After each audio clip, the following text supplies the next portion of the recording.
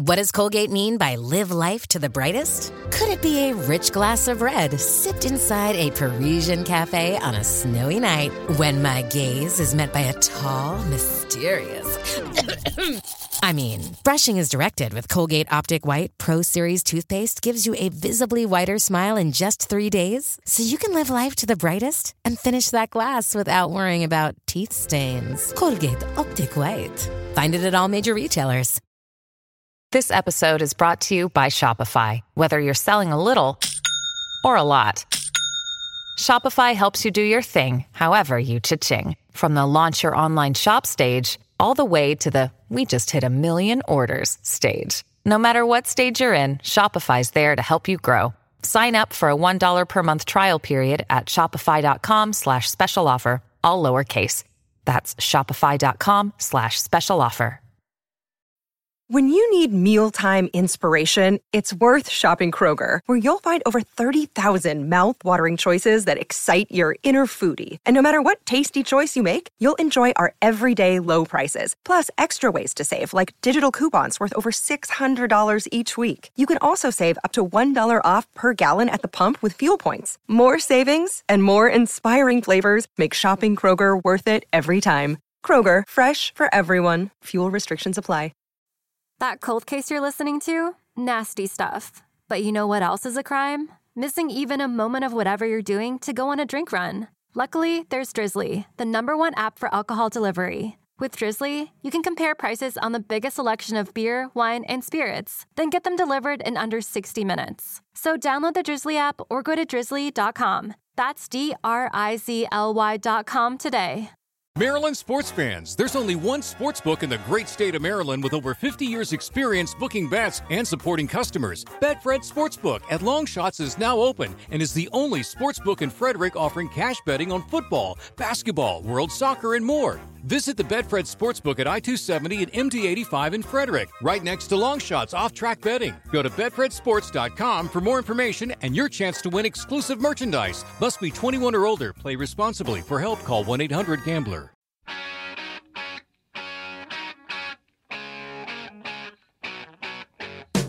This is the Decibel Geek Podcast with Aaron Camaro and Chris Czynszak.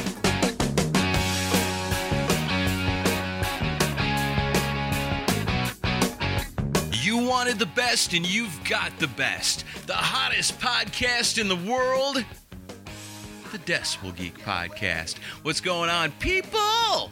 It's Aaron Camaro with you. Chris Czynszak right there. Who is our favorite band, Chris? Kiss. Yes, it is Kiss. Spirited today. Yo, man, it's Kissmas in July, baby. Into me. About scared me out of my platform boots. I'm so excited. This is my favorite time of year, no doubt about it. Me too. All the other holidays in the last 5 years have just fallen by the wayside. Yeah, fuck Christmas. Christmas? It's all right. Halloween? It's pretty cool. Birthdays? They pale in comparison to Kissmas in July. Anniversaries? No. Yeah, whatever. See, you can tell our wives aren't right. This is the anniversary of the first time I ever heard Kiss. Is it? I don't know. Oh, congratulations. Every day feels like the first day that I ever heard Kiss when it's July, and it's the Decibel Geek Podcast. This is the month that a lot of our listenership looks forward to the most. And we're excited to do it again. Heck yeah, man. Did we do it the first year? No, we didn't do it the first year. So this is our fourth year doing it. Nice. It's our fourth anniversary of Kissmas in July. See, I knew we were celebrating for a reason. Yeah. And this should be a fun one this week. It's an interesting idea that we haven't done before. Yeah, we're going to take a look at our favorite rock band, Kiss. But where did Kiss come from? You got to start at the beginning. You got to go back. You got to dig down deep to the roots of Kiss. Yes.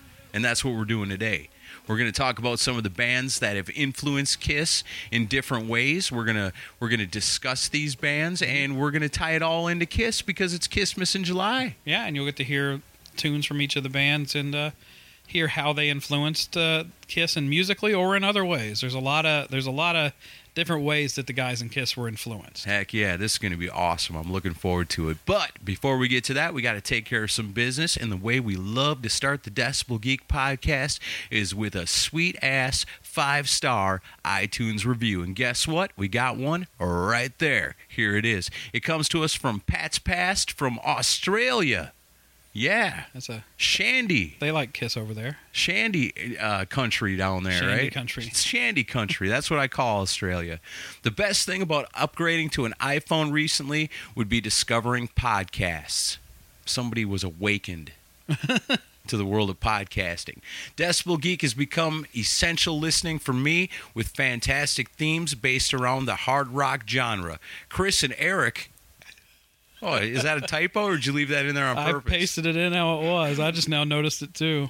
No, I did not play on the second Badlands album. Thank you very much. And you're not my brother either. We keep up the quality week after week, and this man down in Shandy Country can't live without it. Thank you, Pat.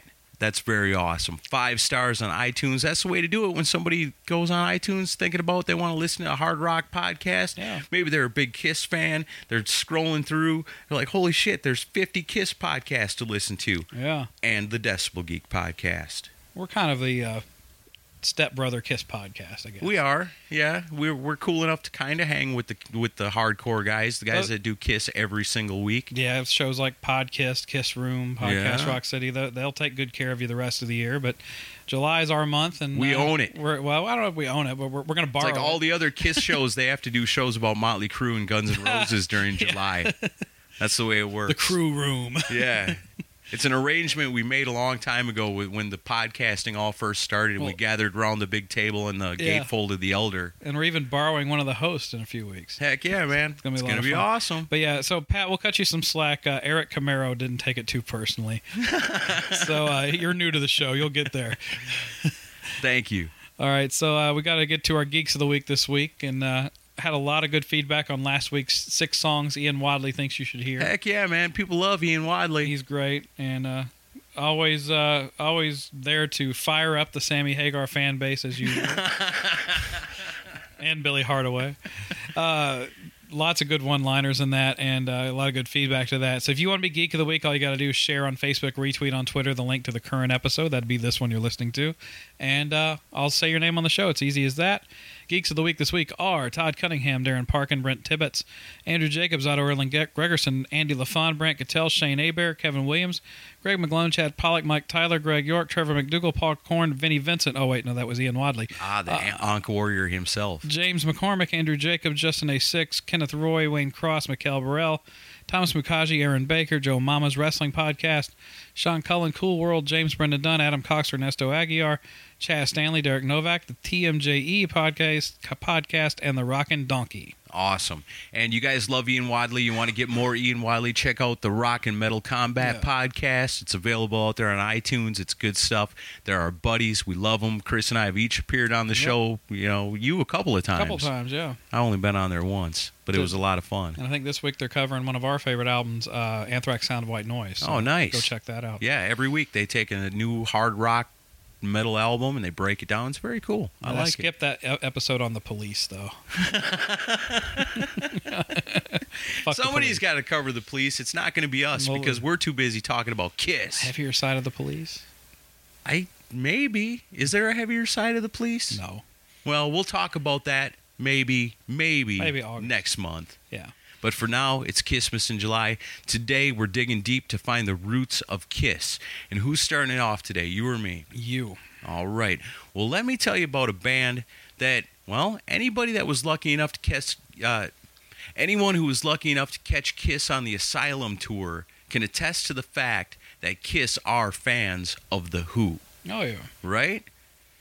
You know what I'm talking about? Well, yeah, they played Won't Get Fooled Again. Right. They played it every night, didn't they? Yeah, well, and they also include part of it now in Lick It Up when they played Lick It Up live. Oh, right on. They also play that song at pretty much all their shows as the last song that plays before the curtain drops, and it gets louder when they play that. When I saw them on the reunion tour, when that moment happened, I got tears in my eyes because I was like, oh my God, they're about to come out. Right. And then, of course, you know, the house lights are up and everything, and that's when the because they have a regular black curtain, if I remember right, and then another curtain drops with the Kiss logo on it. Right, yes. When Roger drops, he goes, yeah!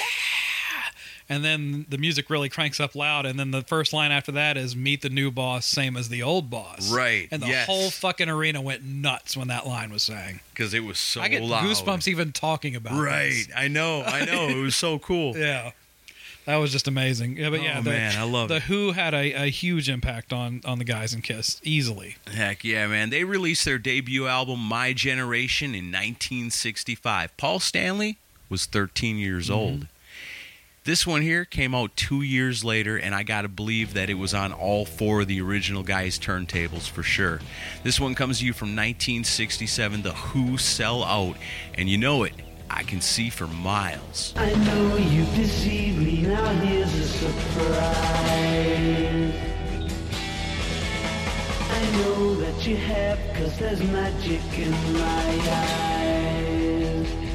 I can see for miles and miles and miles and miles and miles. Oh yeah.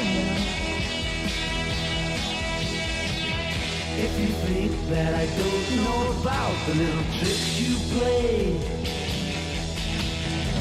and never see you when deliberately you put things in my way, well, here's a poke at you. You're gonna choke on it too. You're gonna lose that smile, because all the while I can see for miles and miles. I can see for miles and miles. I can see for miles and miles and miles and miles and miles. Oh yeah. You took advantage of my trust in you when I was so far away. I saw you holding lots of other guys, and now you've got the nerve to say that you still want me. Well, that says maybe, but you gotta stand trial, because all the while I can see for miles and miles. I can see for miles and miles. I can see for miles and miles and miles and miles and miles. Oh yeah.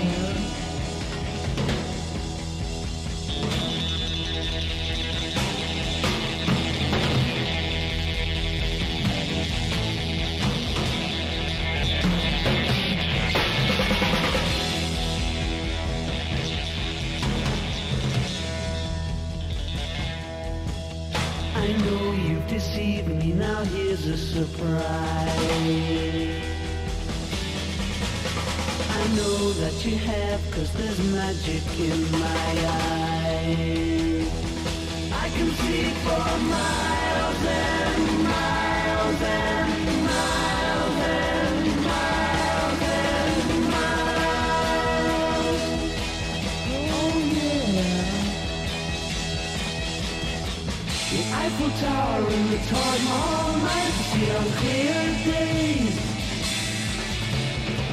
You thought that I would need a crystal ball to see right through the haze.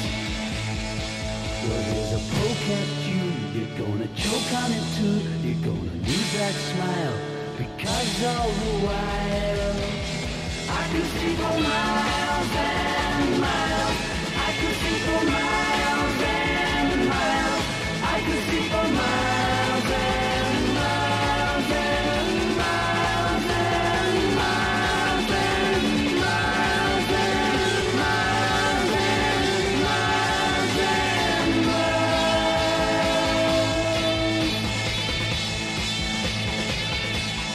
I can see for miles and miles.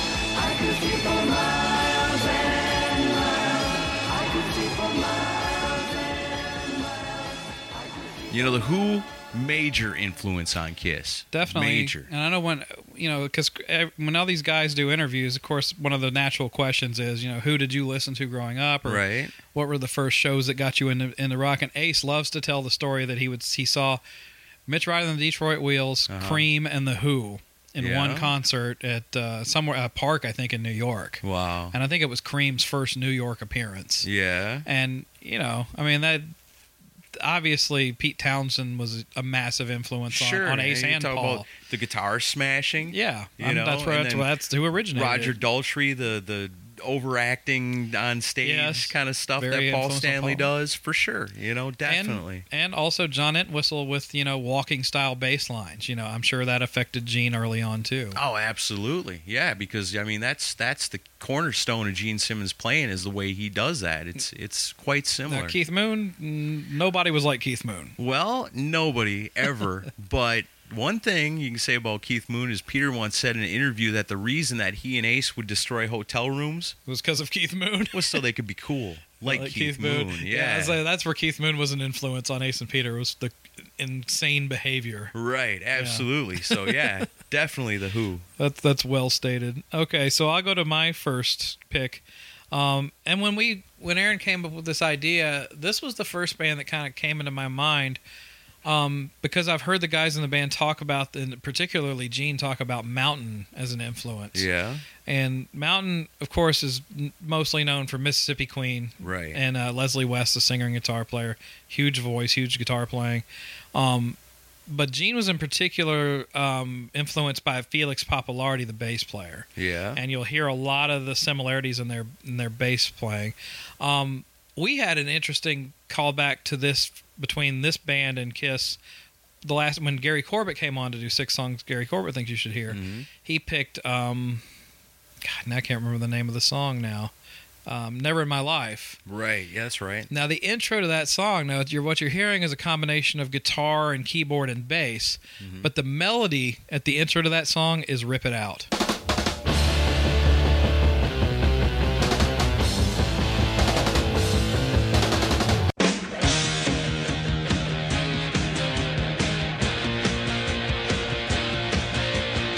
Yeah. It's a combination of instruments doing it, but when you listen to it, I was listening to it the night I was editing the show. I'm like, that's Rip It Out. That's the intro to Rip It Out. That's pretty cool. Same notes and everything. Yeah. But so let me. I found a really cool story involving Mountain, and involving Mountain online when I was doing research for this, and I think it'll be interesting to you guys.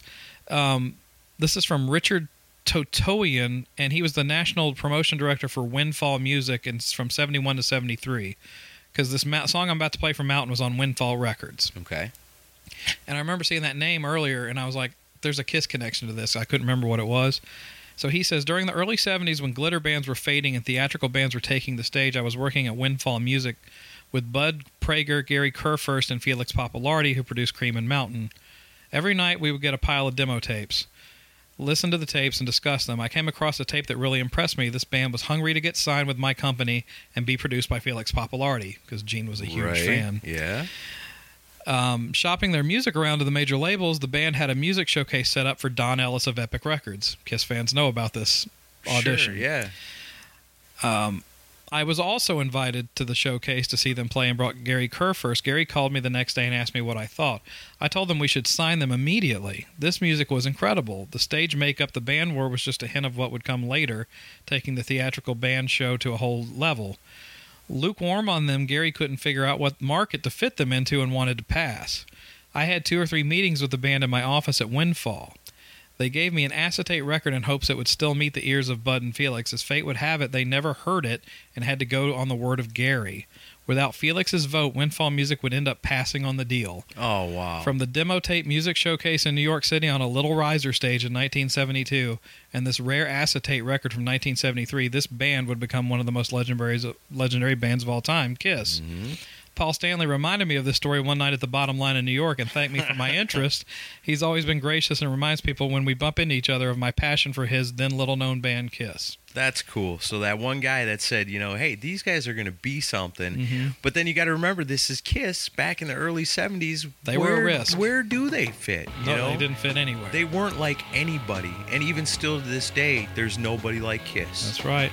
And this band was a huge influence on them. This is Mountain from the album Climbing with Theme for an Imaginary Western.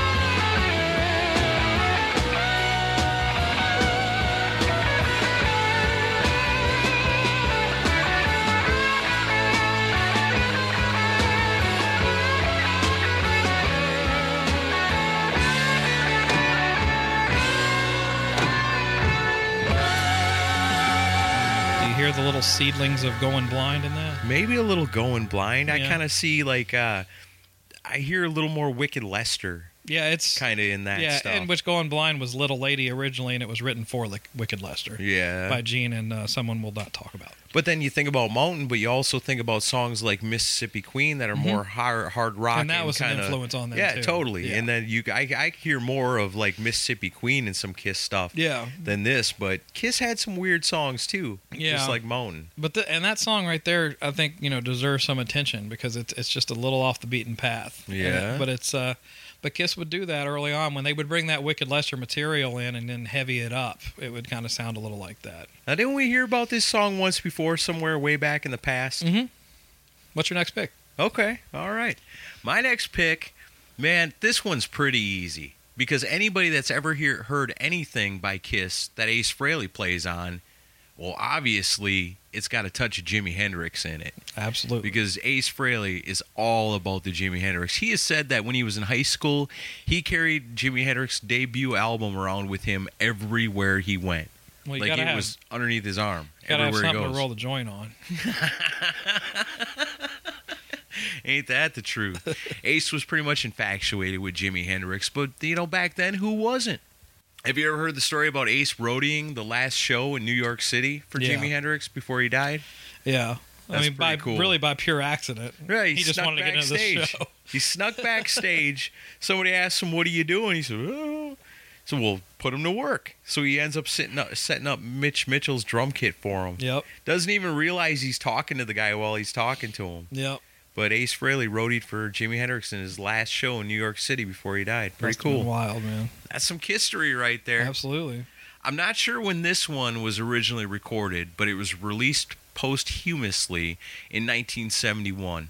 Now this, when I hear it, I can totally imagine Ace singing and playing on it, and probably would have been a way cooler choice than Spanish Castle Magic on Origins Volume 1, I think. Mm-hmm.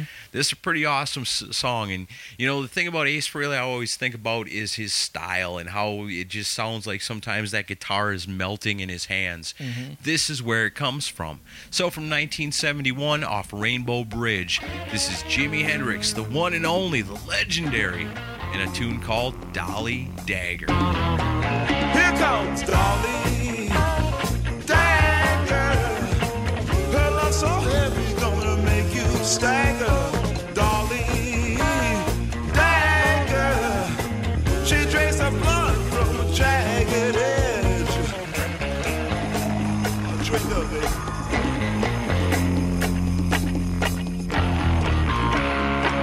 Been riding broomsticks since she was 15. On the scene, she got a bullwhip just as long as your life. Her tongue can even scratch the soul out the devil's wife. Well, I've seen her in action at the Player's Choice, turn all the love men into donut boys. Hey, Red Hot Mama, you better step aside. This chick's gonna turn you to a block of ice. Look out!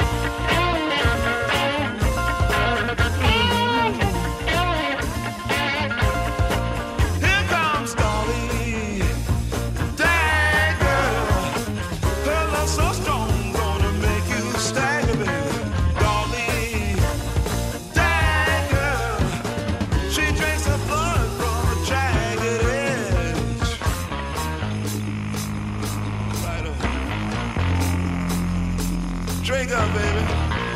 Hey!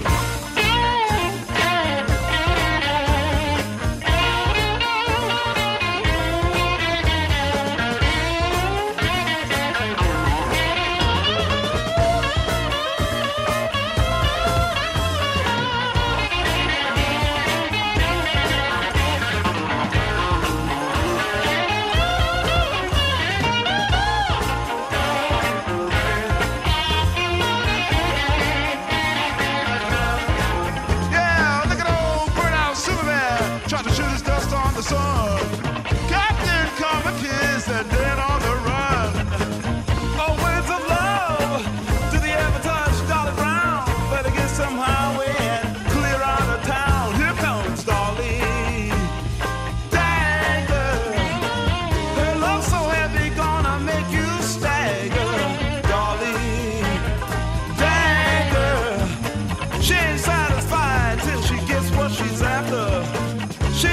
blood from a jagged edge.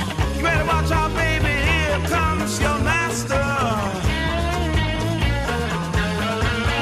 right. Watch out there, baby. Give me a little bit of that head.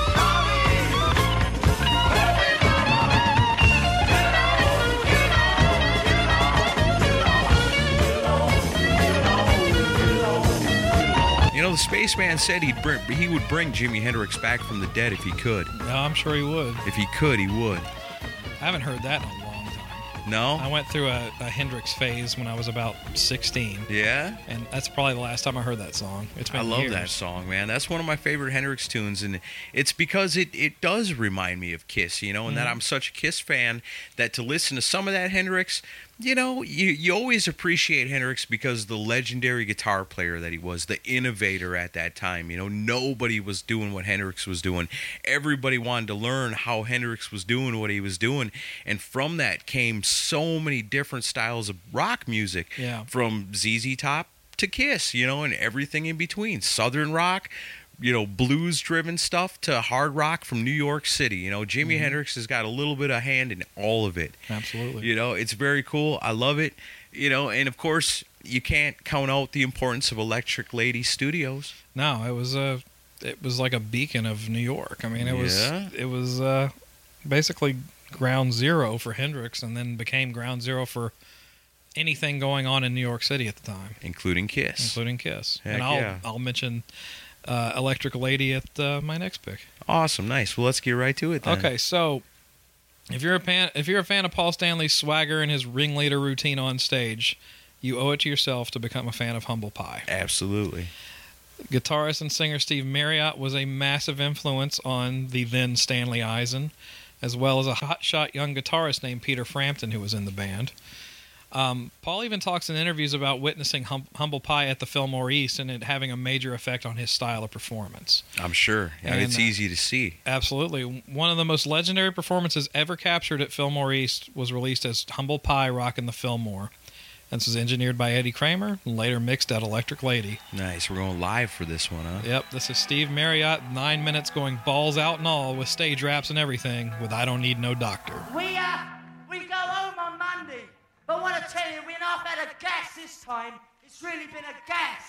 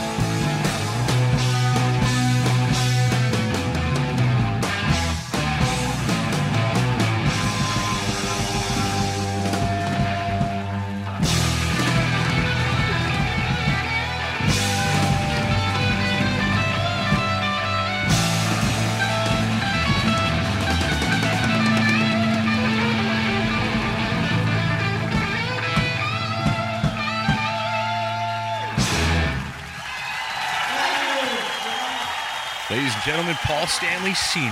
Pretty much. Yeah. Massive influence on Paul Kiss Stanley. Von Sr. And actually, if you want to even go up to current day Kiss, the song Shout Mercy off Monster. Oh, Very totally. much Yes. an homage to I Don't Need No Doctor. Yeah, it totally is. It's almost chords and all. Now that you've heard that song, Yeah. you can totally hear that. Oh, it's absolutely where it came from. Very cool, Just tells man. you how great the riff is on that song, you know. Yeah. Well, we're rocking and rolling, going along this. We're digging deep for the roots of Kiss. We're finding them. This is a lot of fun. I love Kiss. I love talking about Kiss. This is what it's all about, Kissmas in July. So we're going to get on to the next one. And I want to talk about a band called Slade. And I know we've talked about Slade before on the show on Decibel Geek many times. And, you know, we're talking about influences and stuff. And I think Slade, people, it's just been a thing that people have said for a long time that Kiss was majorly influenced by Slade. Yep. But the way I see it was Slade was kind of more like contemporaries of Kiss. Somebody that Kiss respected because they were there, you know, longer than Kiss had been there. But I think Kiss looked at Slade as somebody that, see those guys? They're pretty cool. I think we can blow their doors off. They were fans of them, though. I mean, right. No, I'm saying that they respected them. Yeah, they liked the anthems that they would put right, on, and the stage show, too. Yeah, because if you break it down, Kiss and Slade are really, really similar in a lot of ways, but in a lot of ways, they're really, really different, too. You know, for example, Slade is known for their anthemic arena rock, over-the-top theatrics, wild costumes, and tall platform shoes. Does that sound familiar? Sounds Anybody? like Kiss to me. Anybody? You know, Slade, they'd never take the theatrics, the costumes, or the boots to the heights of Kiss. Pun intended. Like that. But they did have some pretty rockin' tunes. And as a side note, are totally responsible for the 80s explosion of popularity of Quiet Riot. Yep. Totally. But were they an influence on the music of Kiss? You be the judge, because this one came out in 1972 when the original four were kind of figuring out who they were going to be, and I bet you they were listening to this. Off the album called Slade, this is Slade with How Do You Ride?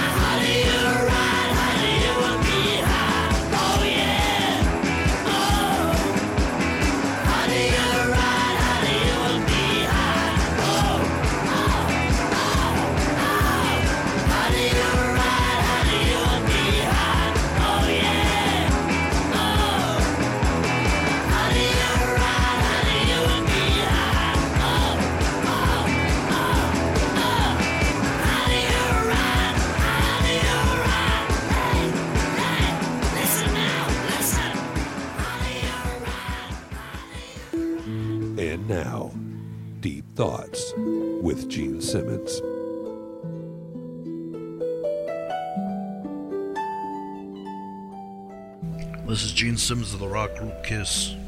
Bon Scott once wrote a song called Hell Ain't a Bad Place to Be. But take note, he never wrote a song called Using a Bathroom After Ace Frehley Isn't a Bad Place to Be. Because I can assure you it is.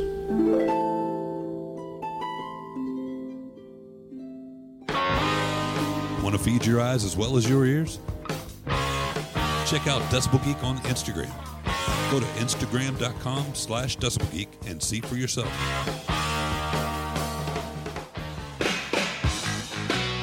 The only podcast getting snowblind in the middle of summer. It's Christmas in July on the Decibel Geek Podcast.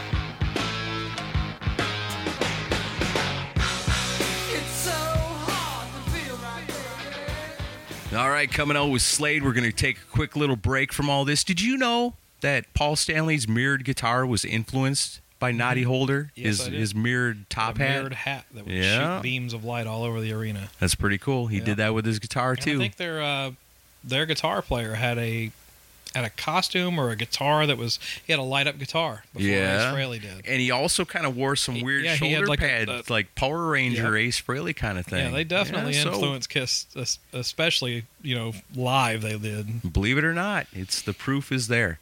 So we're going to take a quick break right now from our digging through the roots of Kiss. This is a lot of fun. We're learning stuff. We're enjoying some cool music. We're talking about our favorite band in the whole damn world.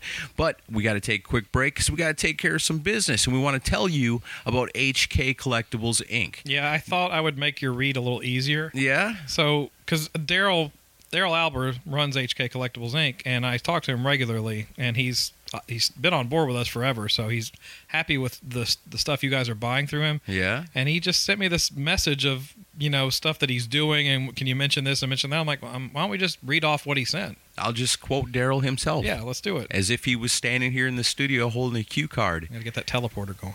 Exactly. We'll just turn the microphone over to Daryl Alber. I'm slowly adding hundreds of vintage original magazine ads from the 60s through the early 90s. That was good, huh? Yeah, that's good. All right. Don't do the whole thing that way, though. Okay, I won't. He's got Harley. He's got booze ads, bizarre celebrity endorsements. There's a lot of sports stars he's got. Sports cars, many failed new car models, as well as classics. He's got early Apple computer ads, etc. He's got all kinds of stuff.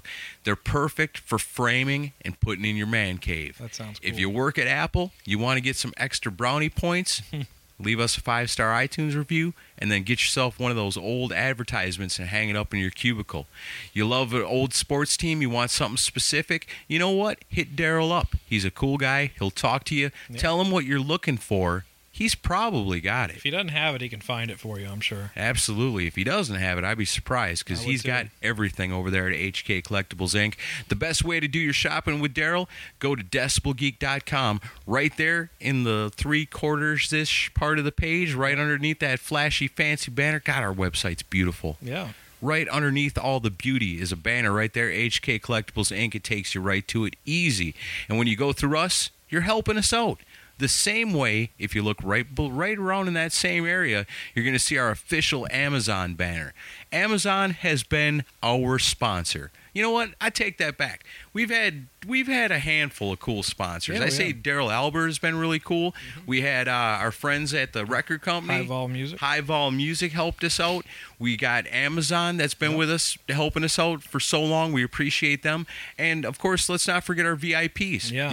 Every episode you hear is pretty much brought to you by our VIPs. Absolutely. So show them some love when you see them on the Facebook page because they're paying for this whole shebang. Or sign up and enjoy all the extra content yourself. Right. And also feel good that you're helping keep the Decibel Geek podcast alive, coming at you every single week, every single July, Christmas in July. How could you live without it? And a special bonus featuring the VIP stuff. We're going to tack on some stuff each episode this month to kind of give you a little preview of what being a VIP is like. Yeah, so stick around after the episode because you're going to get a little taste of what you can have by being a VIP. Not just the feeling of helping us out, but actually getting something for yourself. Extra content that only special people get. Yeah. Are you special? People! I've been told I was special. I don't know if that's a good thing or not, though. Are you a VIP? I'm not. Then you ain't special enough. Mm-mm. Mm-hmm. That's the way it I goes. gotta pay up. So, speaking of Amazon, we love them a lot. They help us out. The beautiful thing about it, you go to our website, decibelgeek.com. There's a whole lot of cool stuff going on decibelgeek.com that's going to get you distracted.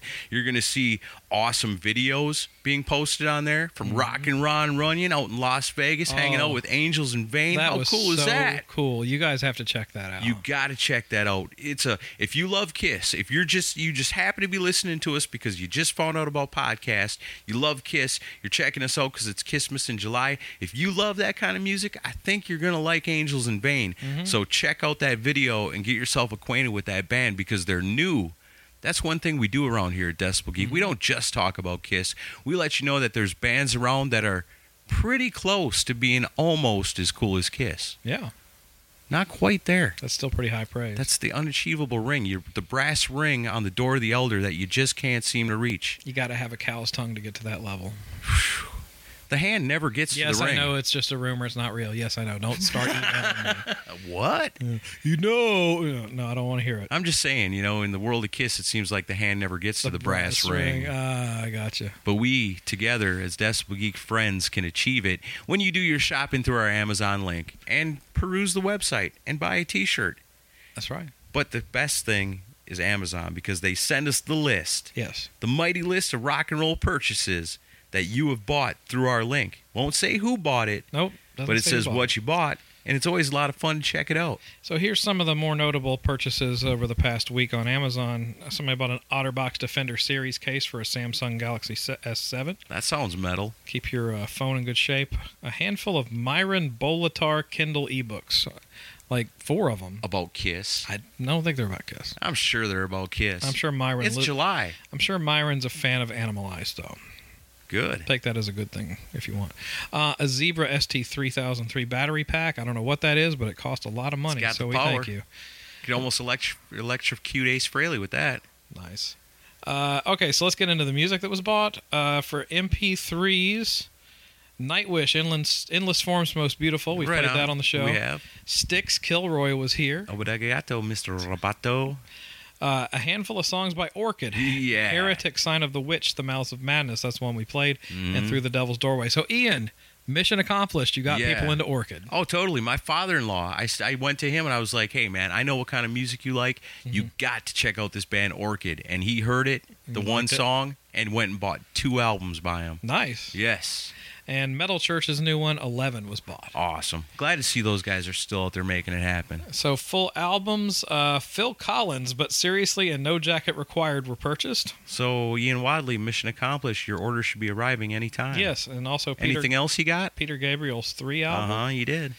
Somebody bought Black Country Communion 1 and 2. Awesome. That's some great stuff right there. Glenn Hughes, baby. That's right. Rival Sons, Hollow Bones was bought. Is that the new one? That's the new one. We sold a few copies through that link. Bob Seger, Night Moves. You can't live without that one. Rage Against the Machine, self-titled. Yeah, that's and cool. Whitford St. Holmes Reunion, which also includes a bonus disc of the remastered 1981 album. Oh, really? So you get both. Oh, that's cool. I think I'm going to order that. Yeah, me too. That's great. And Prince, The Hits and the B-Sides was purchased. I like the B-Sides. Do you? I do like the Prince B-Sides. They're a little more rocking. Okay. So that's... There's still been some clamoring for a heavier side of Prince.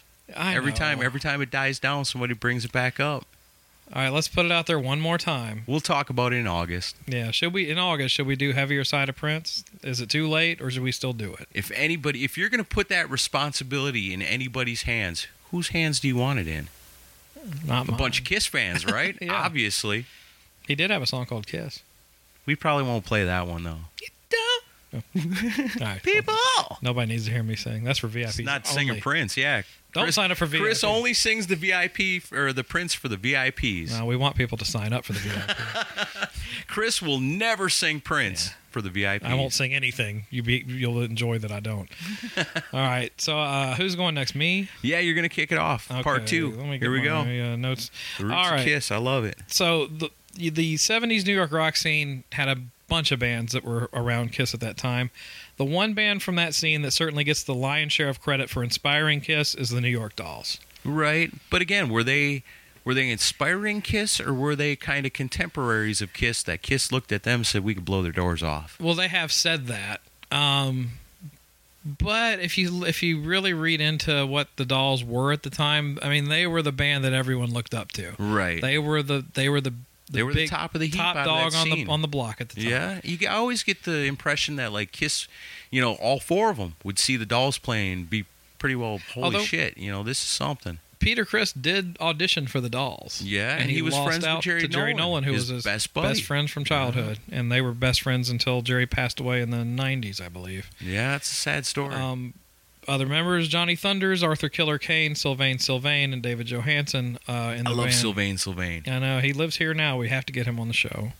They were the hot commodity in the New York glitter scene for that time in the early 70s. Their outlandish costumes, their punk rock attitude before punk rock even existed, basically drew New Yorkers like moths to a flame to the band. Absolutely. You want to know more about that early New York scene, go back to last year's Kissmas in July and check out our conversation with Cher Bach. Yeah, it's an interesting thing to look at. Or was that the year before? It was, I don't remember. I lose track. They all blend together. All that rock and roll blends together in my brain. But yeah, go back and check out her episode because she tells us all about it. Yeah, and we're going to have her back on for a New York rock scene talk. Or whatever she wants. Anything she wants. She's always fun to talk to. The members of Kiss were no exception to their influence, and it wasn't uncommon to see the guys at doll shows around town. And I don't know if you've seen this. Bob Gruen, the photographer, he put out because he took tons of photos of the Dolls and was friends with them. He put out a DVD, I believe, of like early footage of the Dolls, and they did like a Halloween homecoming party in '73. Yeah. Like they came home on a break from their tour, and the camera is panning around the room, and you see Ace's face up close really quick, but it's just the silver makeup. This is before they even started doing the white face. Yeah. So it was during that period where they were like playing the Daisy and stuff like that. But all you see is his eyes and the makeup around his eyes. So even when Kiss was just going to see the New York Dolls play, they wore their stuff? But it was a Halloween party. Oh, okay. So all right. Ace may have it'll be my own costume. That's what I do every year. Yeah, but you can see that. So Ace was even hanging around with these guys back in those days. Because Ace is so much fucking fun to hang out with. If I've learned anything about Kiss over the years, Ace Frehley is fun to hang out with. Absolutely. So while Kiss would go on to much larger success than the Dolls commercially, there's no denying their power and influence over an entire generation of bands that would come later on. Yeah. This is the New York Dolls doing a song called Jet Boy.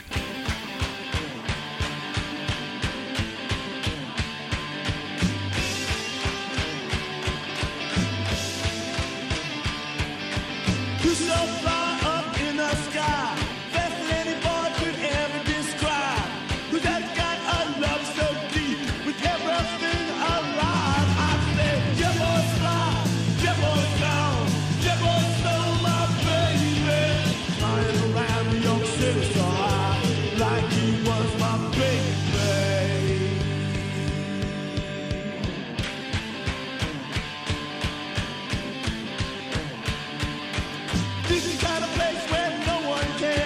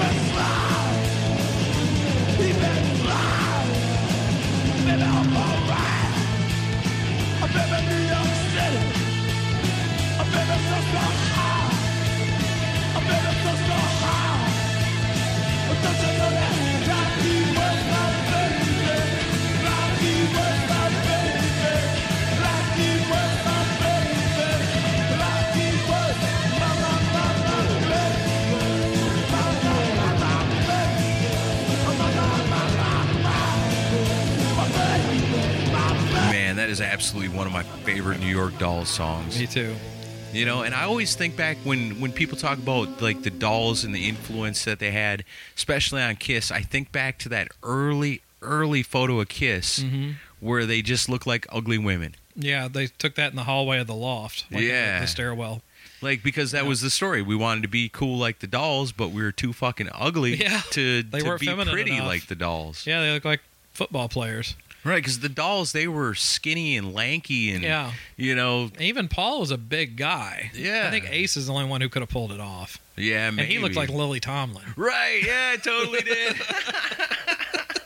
He was too ugly to pull it off. He was skinny enough, but too ugly. Gene is ugly as Gene heck. looks ridiculous. He's the ugliest woman in the world in that picture. Well, he was just trying out his asylum outfit early. Yeah, giving it a test run way early ahead of time. You know, in about 13 years, I'm going to do this. I'm going to give this a shot. It'll be in at the time. Can't wait till we take the makeup off that we haven't put on yet. But then I can put this back on. Oh, man. All right, you got. So, I mean, the influence was obviously there through Image at least. Yes. But I'm glad they were, you know, able to look in the mirror and see that we can't be what they are. No, they would get influenced by another makeup-wearing act. Yes. And we'll get to that. And that brings us right to it. What a segue, Chris, man. We're fucking professionals at this podcasting thing. We're getting there. Because Alice Cooper's cool. You know what's cooler than Alice Cooper? Four Alice Coopers. Heck yeah. Because when Kiss saw Alice Cooper playing live, that was the consensus right then and there. Everybody knows it. They looked up on the stage and said, you know, that guy's awesome, you know, and the rest of the guys in the band all kind of look normal. But look at him. But what if? What if all of us looked like this? What if you multiplied Alice Cooper times 4? Mm-hmm. What would happen? Mm-hmm. World domination.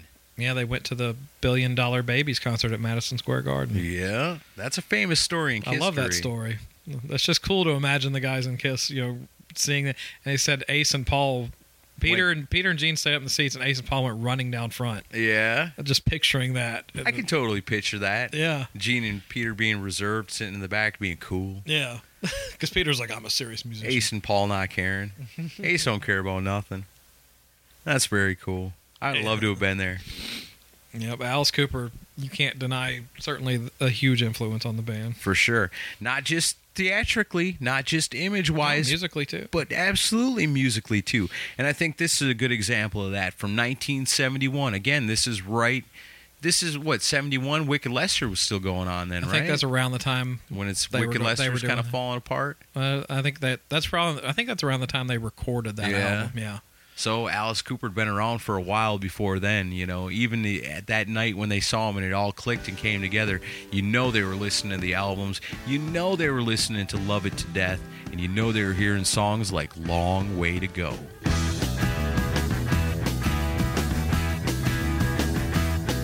We still got a long way to go. We still got a long way to go. We all got a long way to go. What's keeping us apart isn't selfishness.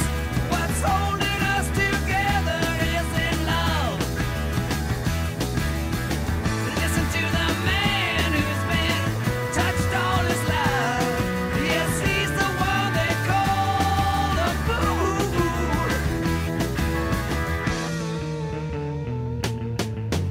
Where is that savior of the sidewalk life and the road that takes us to the crusades?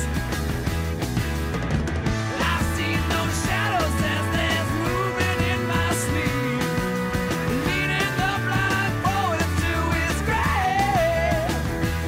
'Cause we still got a long way to go. 'Cause we still got a long way to go. Yes, we all got a long way to go.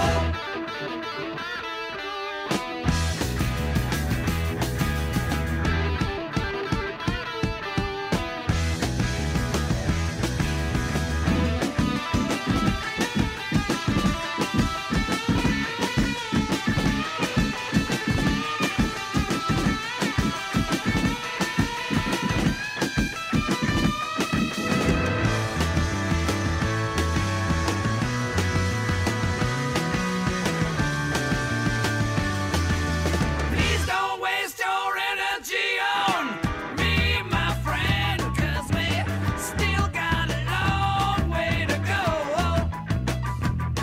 We'll meet again someday, but right now just go away, 'cause I still got a long way to go.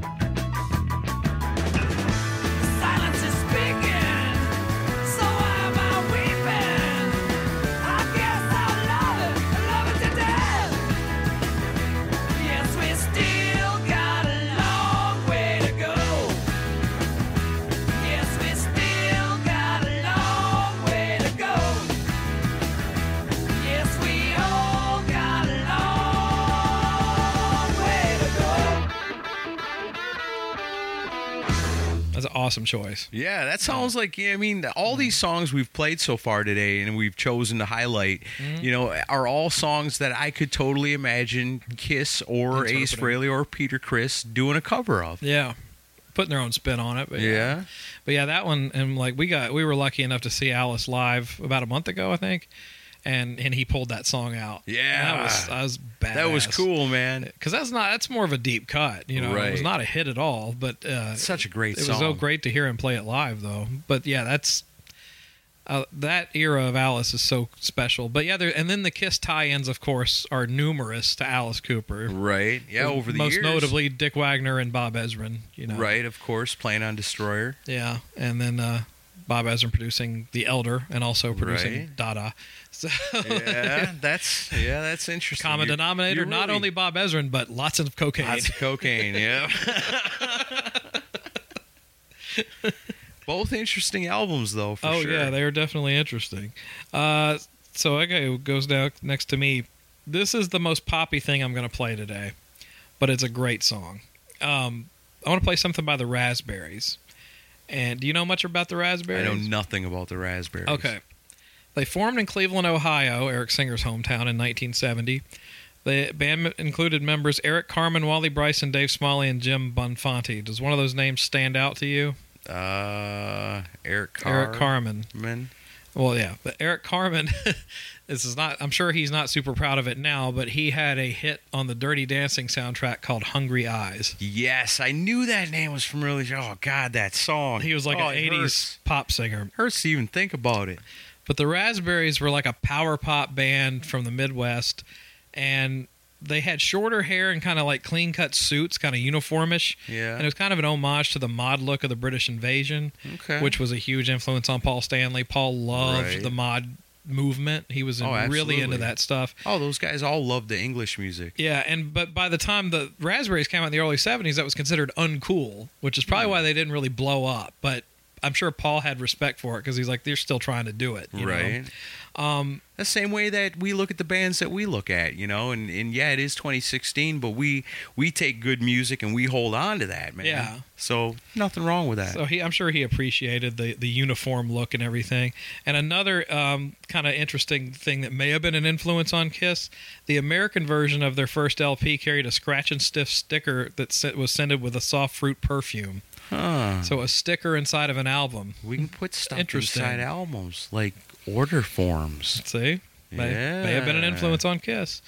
Their power pop sound would go on to influence numerous musicians throughout the decade, would also rub off on Paul with the song Wouldn't You Like to Know Me from his solo album. That song, and Paul even admits that's my Raspberries ripoff song. Yeah. Because it's very Raspberries sounding. It's a great song. This is the Raspberries' biggest hit. It's their song called Go All the Way.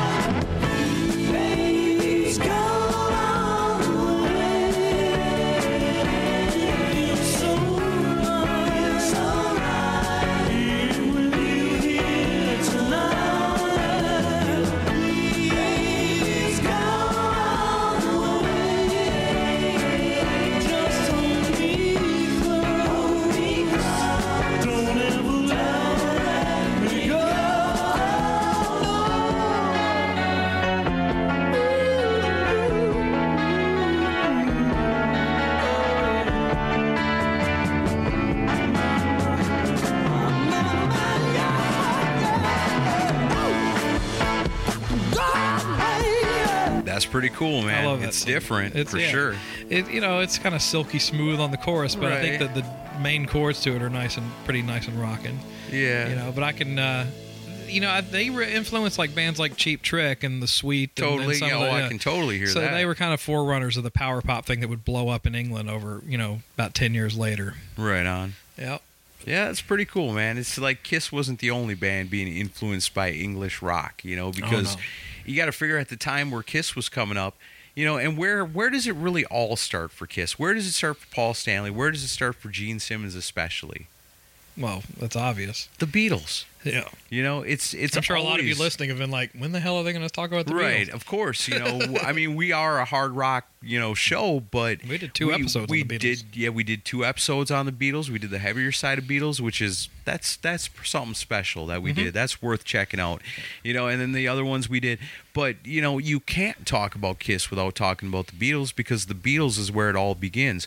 Young Paul Stanley, young Gene Simmons, watching the Ed Sullivan Show, you know, seeing the girls go crazy. You know, Gene Simmons like, wasn't even looking at the band, was like, whoa. Those women would do anything. Yeah, he's like, why does the camera keep showing the band? Go back and show the girls. Right, you know, so he knew that day, you know, and I love it. I love it, the fact that so many different people we've talked to over the years at Decibel Geek have relayed to us their story of when they saw that. I'm jealous of anyone who got to see that live. And how special it was. Like an event. Yeah, it was monumental. Yeah. It's just like the moon landing, in my opinion. Totally. And without it, no Kiss. Oh, absolutely not. So more monumental than the moon landing, I'd say. Yeah. Did the moon? Well, the moon landing probably influenced Ace. Yeah, maybe. Because that's where they found him. Yeah. Crash landed from Jandel on the moon. Picked him up. Brought him back. Joined Kiss. Yeah. Rest is history.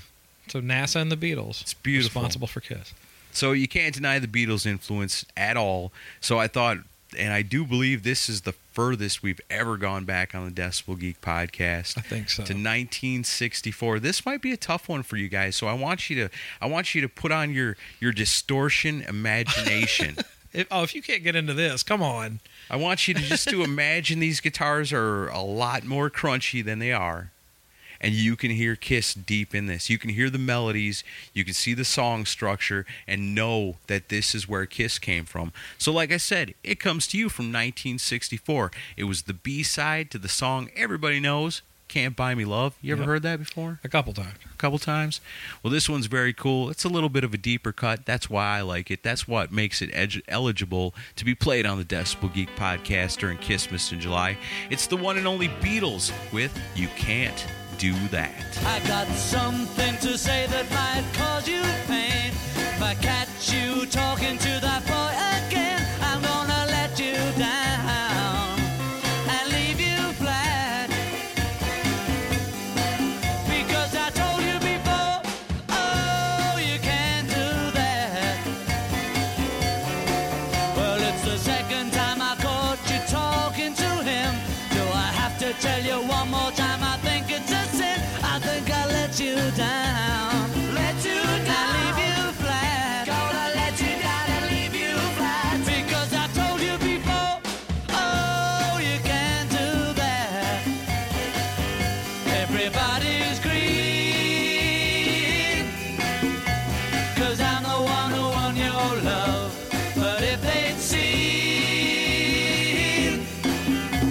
you talking that way, they laugh in my face. So please listen to me if you wanna stay mine.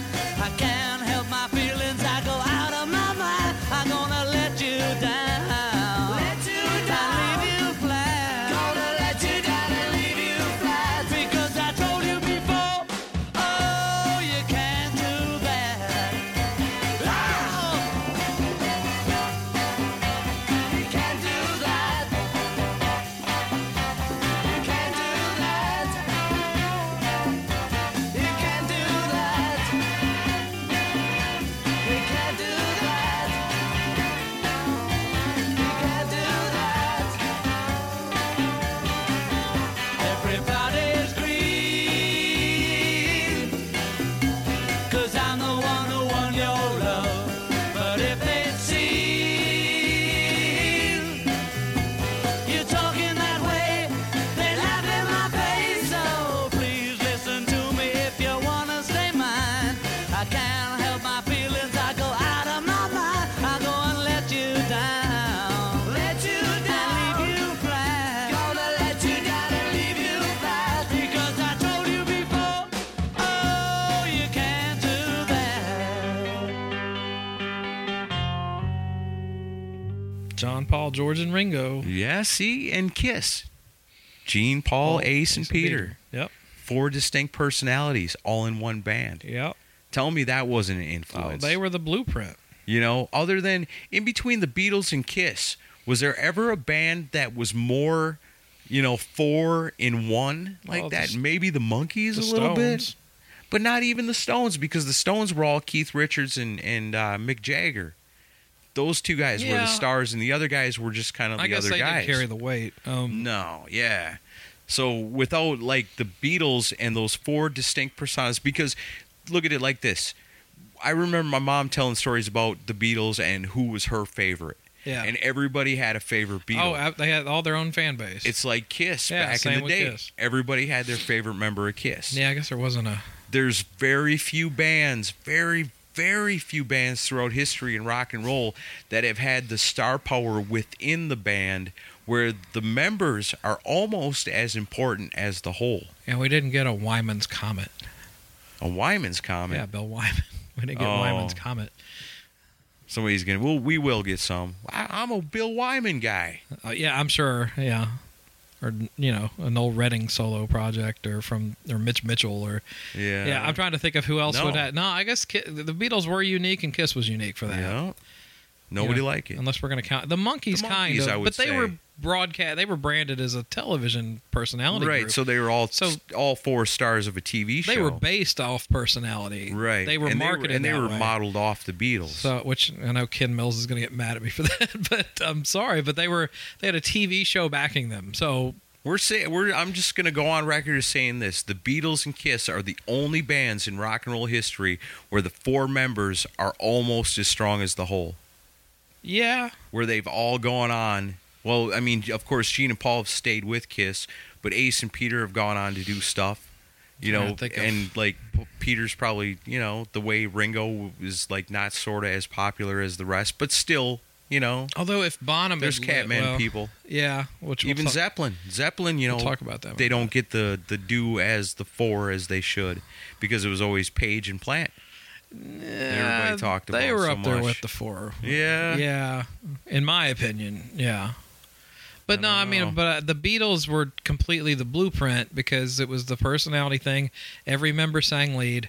Every member would contribute to writing. They had dolls made about them. Right. Kiss completely said, we're using this as the plan to do what we do. And they totally did it. Yeah, they did. They took it and to levels worked. not seen before the Beatles. Yeah, and the fact that you had the visual image. I mean, they basically just took... The Beatles all wore the same suits. Right. And had the same haircut. Yeah. Kiss was like, we'll just alter that a little, go a little bit more extreme. We'll be different, but we'll be the same. Yeah.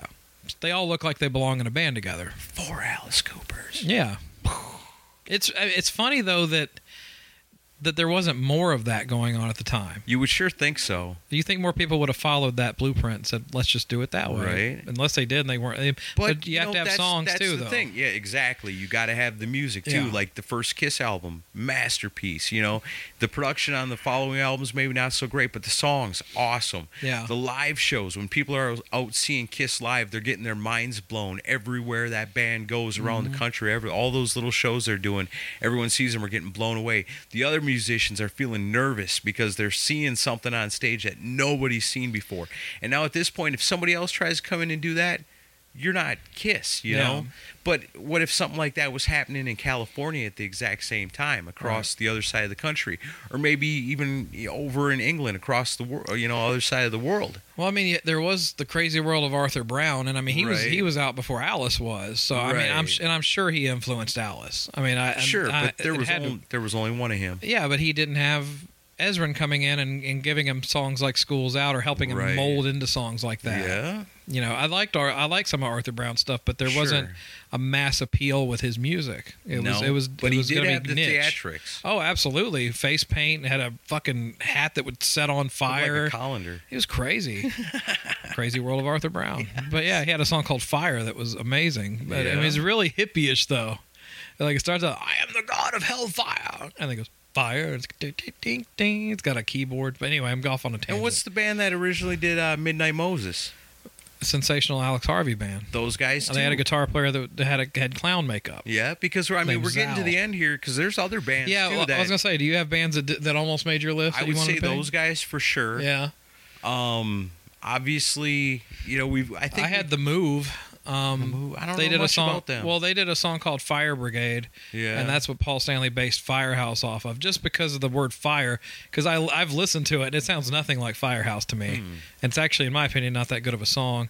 There was a band called the Nazz they were a little bit inspiring to them. Yeah. I almost picked them. We talked a little bit about the Stones. You know, the Stones obviously are very influential on Kiss. T-Rex, Mark Bolan alone, his style was very influential on Paul Stanley's style. Look at Paul in '74 would wear that leather jacket with like the real thick buttons on it. Yeah. That were all around. Right. Completely a Mark Bolan thing. Even his stage mannerisms. Paul was Steve Marriott in vocal tone, and Mark Bolan in looks and stage moves. Right. And he was a combination of the two of them. Cheeks, kissy face. Yeah. Kind of stuff. Mark Bolan was a big influence on Paul Stanley. But I was listening to T-Rex, and I love T-Rex. I have a lot of their records, but I was like trying to think, are any of these songs stuff that I could hear Kiss doing? And outside of the obvious ones like 20th Century Boy, right, which is a huge hit, which you've all heard a million times, I was like, there's not much out there. Because T-Rex a little bit more kind of fantasy based and like folky sounding. Yeah. And Kiss was like a lot of boogie woogie type music, which I love, but it musically not that influential on Kiss. Right. Kiss might like flow into that a little bit at here times, and there at times. But I wouldn't call it a overall, primary influence. I think it was more of a style thing than anything. Yeah. And then you got Gene Krupa. Yeah, we could have played some Gene Krupa. I thought about it just to be an asshole. You want to play a Gene Krupa drum solo? Oh, I almost wanted to play some Screamin' Jay Hawkins because he was a big influence on Gene with the whole, the theatrical thing. I was going to play some Jiminy Cricket. Oh, fuck. That's all, folks. Just kidding. Hey, you guys have been listening to the Decibel Geek podcast. We've been having a lot of fun today. Chris got one more pick before we get out of here, talking about the roots of Kiss. This is the way we're kicking it off this week. We got a bunch of really cool stuff planned for you. The VIPs already know. Oh, yeah. We spilled the beans on the VIPs already on a definite know special guest. What's coming for Kissmas in July. The rest of you will have to wait and be surprised when it happens, or you could become a VIP, which is a simple thing to do. Just go to decibelgeek.com. We encourage you to check out our website because this is a Decibel Geek world, and it seems like we're just kind of a small part of it sometimes. We're a cog in the machine now. Yeah. We're the hub, right? Yeah, we're still the hub, right? I hope so. Some days I'm like, we're also a podcast. Because we've got some pretty awesome spokes if we're still the hub. I mean, we've got writers all over the freaking planet. And these are quality rock and roll journalists that are out there going to the shows that we can't go to because we're in Nashville and you are where you are. Yeah. So we can't go to every show there is. Like we talked about earlier, Rockin' Ron Runyon hooking up with the Angels in Vain and doing the whole Vegas thing out there and how cool that turned out. Yeah. And we've got other writers that are busting out articles and reviews and concert reviews and just rock and roll pieces that you have to see and enjoy. You just got to. If you love this kind of stuff, it's all for you. It's all there at decibelgeek.com. Check us out on Facebook. Yep. Check us out on YouTube, Instagram. Twitter. There's cool stuff going on Instagram. Twitter's going crazy now. Twitter's always been crazy. Well, I mean, it's our following on Twitter is way up. Oh, so that's cool. I just meant it was crazy because I don't understand how any of it works. Well, it's in good hands and it's going well. The Instagram looks great. I just stick with the low people on the Facebook. No, Facebook's fun too. Also, if you do the VIP thing, you get to be part of the Facebook group. Yes, that's I'm going to put some exclusive stuff. There's going to be a lot of VIP stuff, Kiss related, going up on that group this month, just so you guys know. I'm going to start dedicating more time to the VIP group because I feel like I love them people more than anybody else. Because you're getting paid? Not because of that. I mean, yeah, but it's because they took the time to show that much care towards us. It says a lot about their support of the show. But I'm not going to put any nude photos up there. Well, I hope not. Okay. Especially of you. I'm just saying. Okay. What are you trying to say? Wow. Should I want to see nude photos of you, Aaron? If I was gay, Aaron, you wouldn't even come close. Well, thanks a lot, Chris. Well, the if I was gay part never enters my mind, so whatever, you have nothing to worry about. Dr. Love. Dr. Love. Oh, man. That's what they call me. All right. He's got the cure, but it ain't what I'm thinking of. Yeah, no shit. It took a weird turn. Okay. Should probably edit that shit out. Nah, it's funny. Okay, so I got one more pick, and and the Beatles were an obvious choice, of course. They like kind of the big obvious one. For Paul Stanley influences, I have to pick Led Zeppelin. Yes. There's no all of them, I think. Ace and Paul especially. Yeah, I think all of them were Zeppelin fans. There's no question that this band was a massive influence on Kiss. Even Peter with his Gene Krupa background has got to look at Bonham, and guys like Keith Moon and be like, wow, he wasn't immune to all that stuff. Yeah, I mean, Zeppelin was, they had a bigness about them. Like it's like there were the other bands and then there was Zeppelin. Right. They like almost existed on a whole different level. Yeah. And this is from somebody who wasn't even around when they broke on the scene, but you could just tell from people from that what people talk say. To, you pretty much, in order to really understand the scope of it, you almost have to be there. And if you're listening to this right now and you were there during that time, tell us. You're probably right, and get on the Facebook page and tell us all about it. Yeah, and I got to think Robert Plant was a big influence on Paul. Absolutely. For his performance and even vocal styling on some of his stuff. Jimmy Page clearly influenced Ace. He's mentioned it in tons of interviews. Yeah, and his guitar choice. Yeah. John Bonham's crushing drumming had to have been an influence on Peter in the early years because Peter was real similar to Bonham on the first couple of tours. Because he was crushing it back then. And John Paul Jones probably inspired Gene with the walking bass lines that were a part of Gene's playing early on. Not just playing root notes, actually being willing to go all up and down the fretboard and do your own melody line against the guitars. That's one thing I loved about early Kiss is Gene's bass lines would just go completely counter to what Paul and Ace were doing, and Paul and Ace would do like octave stuff with the one doing the low part, one doing the high part, so it all sounded like one giant guitar. Right. That's what I loved about little deviations. Yeah, with Gene kind of bouncing in and out. Yeah, and then Peter doing his own beat. Yeah. But it all worked. Together. It was like four, again, it's like Kiss. It's four different things combining to become something majestic and awesome that cannot be compared to. That's right. And you can definitely hear this tune and see how it influenced Paul to write Making Love for Rock and Roll Over. Oh, yes. This is Led Zeppelin from their first album in 1969 performing Communication Breakdown, and we'll see you next week. As Kissmas in July rolls on.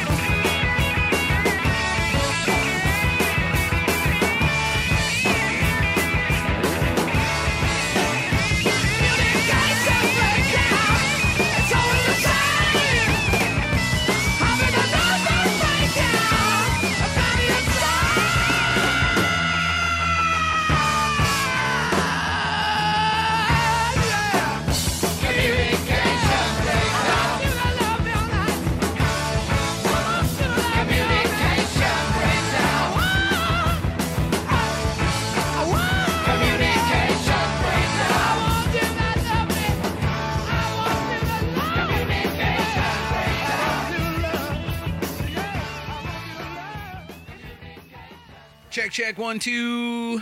1, 2, 3, 4. People. Okay, so this is the add-on bonus little VIP thing that you guys... What level is this going in? Well, this is going on the regular show. So this is sort of a pseudo VIP so thing. This is Like for level 3 and up, or for what this normally would be? Like where will I put this? $3 and up. Okay. Oh, everybody's getting the good stuff, man. We're giving it away. Yeah. Well, to this week, Are the 5 level people going to get mad? I don't think so. This is we don't want to share this with those stinking $3 people. We're doing something different for the actual VIPs. This is just a little sampler of what you get if you're a VIP. Oh. It's just a small taste. Oh, so we're not actually recording VIP right now? No. This is just something we're tagging on at the end of each episode this month. Okay. All right. Just to give you an idea. All See, right. you guys notice how... then let me relax a little bit. You guys notice how loose it already is? This is what it's like. Yeah. Let's relax. There's no... You wanted the bet! What, you don't like that? No, you just scared the shit out of me when you did it earlier. Every single week. Yeah, I know. Aaron makes me jump at least, 2 or 3 times a month when we record. I'm like, oh, what the fuck was that? And we leave the air conditioner on. Like, he does the super pro loud intro, and then I'm like, hi. Yeah. Well, when we're doing the free show, we can't afford to have the air conditioner on. Yeah. But while we're doing VIP, thanks to you guys, you get the benefit of hearing the air conditioner. You get the benefit of hearing us enjoy conditioned air. Yeah, because we were sweating like pigs by the end of the Roots of Kiss hot episode. in here, man. That was fun. That's what happens when you talk about Kiss. Yes. The studio gets hot. So this is hotter than hell. Kind of a combination Chris and Aaron show and verses, because we're going to do verses in a minute, but basically we unwind after we record and we talk about what we recorded or what's in the works, or sometimes we do it before we record. Yeah, it just depends. Sometimes after. Sometimes we just recorded. Sometimes when we have guests, we take the stuff that they tell us they couldn't go on the regular show, and we release it just to the VIPs. That's true. And the VIPs have heard stuff that normally you wouldn't get to hear. They got the full Desmond. They did. Ow. There was some fun stuff in that one. Yeah. That was when I guested on a show when I was out in California, Rock Solid, and that was one of the questions that Pat had for me when we were just talking was, what was the interview that you had where you were like, I can't believe I'm sitting here? And I was like, we had a few that were that way. Yeah. But Desmond Child was probably the height of, this is so surreal. That was a trip. That was an interview I never expected to get a yes for. The thing to me that stands out about that is always the funniest thing that, here's this guy that's got probably at least $1 million in the bank. Oh, he's got more money than God. And, we're in this, posh studio, yeah. This bunker of a building. Yeah, it used to be a bank. Amazing place. A bank, yes, absolutely, it was a bank. His studio is in a bank vault, literally. And literally, in the vault in the basement is where the studio is, and here's this powerful and attractive man, and he's got, songs that he's written that we've all heard a billion times. These are songs that will be famous 50, 100 years from now, still. And then there's our sorry asses, and they're just doing everything to scratch and claw and steer the conversation towards to Kiss. Yeah, that was a really brilliant idea on my part. That to me is the tops right there, because we are in no league to be telling Desmond Child what to do. Yeah, it went like, oh yeah, he's like, oh yeah, Heaven's on Fire. Yeah, I remember that song. Anyway, back to Bon Jovi. Now fuck Bon Jovi. Let's talk about Analyze. Yeah. When I was recording with Aerosmith, and it's like, all right, fuck Aerosmith. Let's talk about Kiss. Yeah, I was like, okay, Desmond, we'll talk about what you want to talk about. But it was fun anyway. I mean, his stories, even the ones he steered himself, were really good. No, they were awesome. But yeah, that was a surreal experience. But anyway, we're off. That's what all the VIP stuff is. It's tangents. Yeah. It's just us kind of chilling and reflecting after the shows are over, and or before they begin. Talking about what's about to happen, or staggering around Farm Rock drunk. Oh man, I got more Farm Rock adventures to upload. We're done with the first night. Okay. So we're on to the second night now, and that stuff's going to be coming up real soon. The one where I started drinking at 2:00 in the afternoon to cure my hangover from the night before. God. And then I was so drunk that night, too. That's when I drank so much beer, and I felt so bloated, I have to switch to something else, and that something else ended up being cold gin. Cold gin! Oh, I promised I Sometimes. wasn't going to sing to the VIP. Well, this aren't the VIP, so. Well, kind of it is. Kind of is. This Hopefully this you guys will basically- become VIPs after listening So this to is a free Chris and Aaron show. Basically, and That's- we're about to go into verses, too. Okay, so we've done several different concepts with our VIP stuff. We've, like I said, we've taken extra pieces of interviews that nobody else got to hear and make that into Chris and Aaron shows. And we've done, oh man, what have we done? All kinds of stuff. Tournaments, yeah. We do our tournaments every once in a while where I'll go over to Decibel Geek The walls CD of library. CDs. Lots and lots of and CDs. pull out random discs and do a tournament. I got the Prince Memorial Tournament I haven't even uploaded yet. And the tournaments always go better when Aaron picks the CDs because for some reason I have the worst luck picking these CDs. Yeah, that one time you did it to me, it was kind of weird. It's like, okay, here's like a record. But all the company times sampler that I from- do it to you, it's really interesting. Yeah. I don't get that. You're better at choosing than me, I guess. Or you're better at answering the questions. You're better at being the judge of the tournament. I'm good at judging. One of the two. Quit judging me, man. Yeah, but we did that, and we've done. It's just a lot of extra content, and it changes all the time, and we love We're to not tied to interact. any format there, so Not at kind of all. like the show. It's just kind of the Decibel Geek podcast is loose and fun. But it's this professional. is but we still take pride in trying to make it professional for everybody and be organized. This is for the disorganized. VIPs. What you pay for is unprofessionalism. But we did it because we've had people over the years say, I'd like to hear you guys just talk more as yourselves and less, trying to go from song to song to song. Right, because we pride ourselves on being educators. Yeah. Rock and roll educators. We get to be dumb doing this stuff. Right, yeah, we just talk about whatever. I mean, after this point, it's like we've been drinking beer. Well, I've been drinking beer tonight, but normally we're drinking beer coffee together. For me. And, we got a good buzz going on, but we've held it together. I know I do. I experience this. Got a really good buzz going on, and I haven't really slurred too much, and I haven't staggered on my words too much, and I really held it together during the regular episode. But then it's finally over, and it's like, That's when the Randy Rhoads speech begins. No, that one actually made it That was onto on the the regular air. show. Yeah. Listen to that episode. Wow. Oh man. All right, so let's segue into verses. We're doing a Kiss verses here. Now, verses, we basically take two albums or two things, and we face them we off pit them against each other in a death match to the finish. But we're each judging these, right? Yeah, we'll each judge them. So it Okay. ain't all on So you. which two albums are we doing? Okay, so it's Kissmas in July. So I thought, since we're doing this special Chris and Aaron show for free, we might as well just go over to the massive wall of Decibel Geek Library CDs and pull out, go on down to the K section and reach on down to the KIs and the no Crocus too far. Back up a little bit. Killing Joke. There's a little bit back. No, a King little further. King Diamond.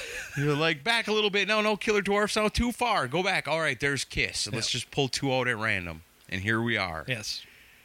With Crazy Nights. Oh yeah. Versus Dressed to Kill. Oh yeah.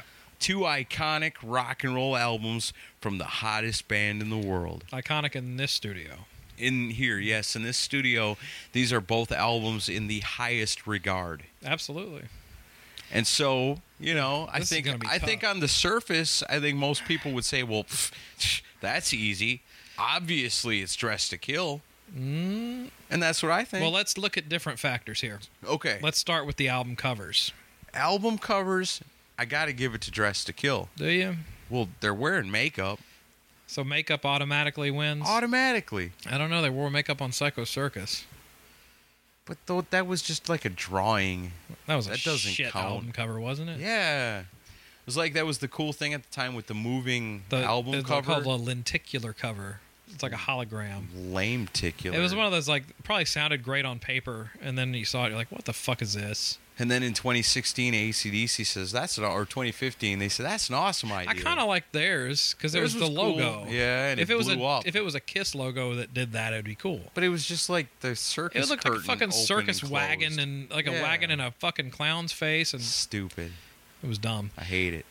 I don't know, man. I do like the Crazy Nights cover though. Crazy Nights cover is very cool. I like the Broken Mirror. The Broken Mirror. I remember having this on LP when I was a kid. Now the Like back. you always talk about. And this is the funny thing because everyone says, "Oh, Chris Czynszak, he's the Crazy Nights guy." Right. But to be honest with you, you know, and I was a young kid, way too young to probably be listening to Kiss. Right. But for whatever reason, my warped-ass parents let me do it because I had cool aunts and uncles that would let me do it behind their back even if they said no. You were... And so 12 I was or a something. little bitty kid. Yeah. And so, but Crazy Nights really truly is the first new one. one that was new, yeah. Because everything I'd heard by Kiss was in retrospect, even Asylum. Yeah. Even Animalize, you know, those had already been out for a little while when I heard them. Oh, so you got into them around 87 also? Well, I mean, I guess technically it would be Animalize because my Uncle Bruce gave me Animalize. Yeah, but like you came into your own as a fan around the time. But like Crazy when it came time for me to take my money that I earned and go buy a brand new album, yeah, it was Crazy Nights. Okay. See, my first one was Hot in the Shade to do that. Yeah. But Crazy Nights was my discovering the band the first time. Although, see, let's see. I don't know. Cover. I'm so blessed to have discovered Kiss with double platinum and Alive 2. Yeah. I guess I would give the cover nod to Dress to Kill because it's such a unique cover. It's the only time they're not in costumes. They're actually wearing suits, which makes it different. It looks like a 30s gangster scene. It does. It's cool. And I remember when I was shoes they're wearing. Yeah, when I was a kid, I always thought it was kind of a really cool cover. Like just because it's almost like it's like a black and white picture. It looks like a retro cover. It's honestly one of my favorite Kiss covers. And I even like the little Kiss logos that surround the border. And it looks weren't originally on the album. I think those were supposed to be like embossed. Yeah, they were raised. Yeah, I have on my vinyl. It's a much better cover on vinyl than on CD. Right. So I'd give the cover nod to Dress to Kill, but I do like the Crazy Nights one. It's kind of harkening back to Paul's Shattered Mirror guitar. Yeah. Do you know the story? They all look cool on it. Do you know the story behind the Shattered Mirror cover though? They had hired a guy. I think this was in C.K. Lent's book. They had hired the photographer to do this, and he was like some famous rock photographer for album covers. And they wanted what the photographer had in mind was the glass would be smashed in like a million pieces, and you'd see tons and tons of reflections of the members, but it would just be like a kaleidoscope. That's then no good. When the band saw it, they're like, "But you can't see our faces." Right. So they changed it to this. Paul Stanley, look at me, I'm so beautiful. I'm way better looking than Bret Michaels. Oh, Bon Jovi.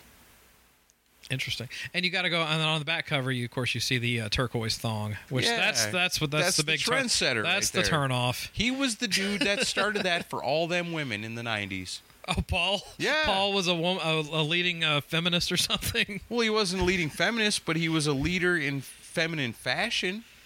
Because think about it. Before this album, did you ever see any women doing that? In magazines, sure. But they didn't have pants on with the thong coming up over the top. Oh, so Paul was a trendsetter. But then after that, think about like WWE. I mean, it always comes back to wrestling me, but remember Lita? Sort of. She always wore the baggy pants and had the thong that showed up over the top of them. That was the muffin top. Yeah. That's the whole thing. Paul Stanley invented the muffin top. He fucking invented the muffin top. There's your soundbite. But here, you know what angers me about that back cover?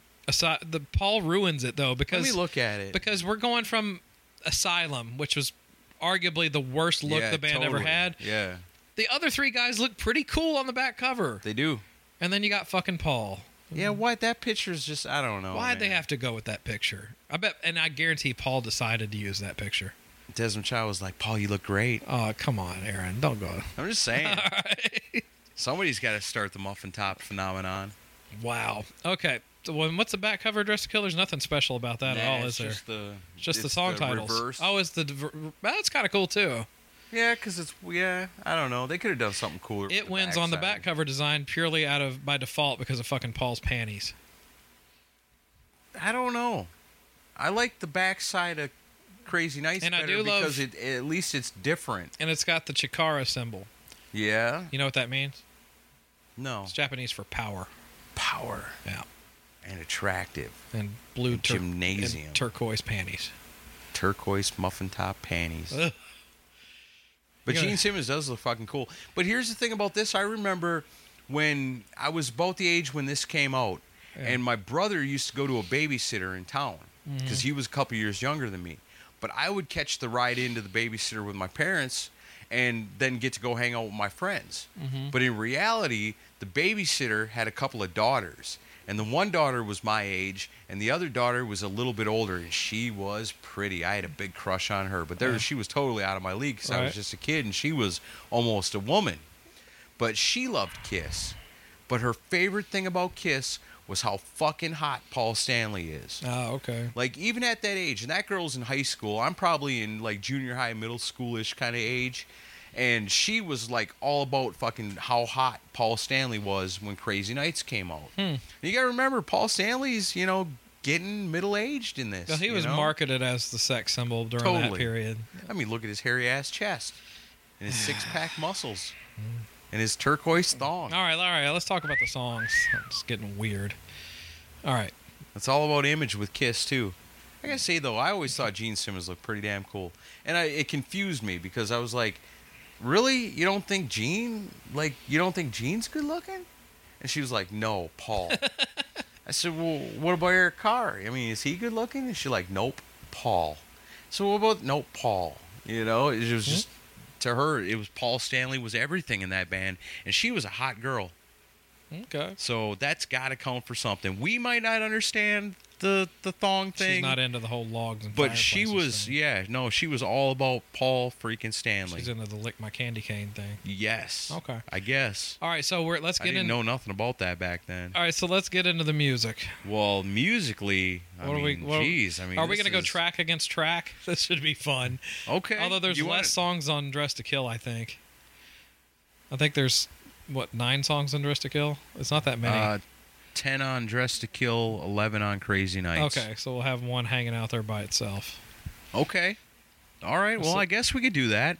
All right, so we start out with Crazy Nights versus Room Service. I think, hands down, it's Room Service. Are you fucking kidding me? No, not even fucking close. Oh, God.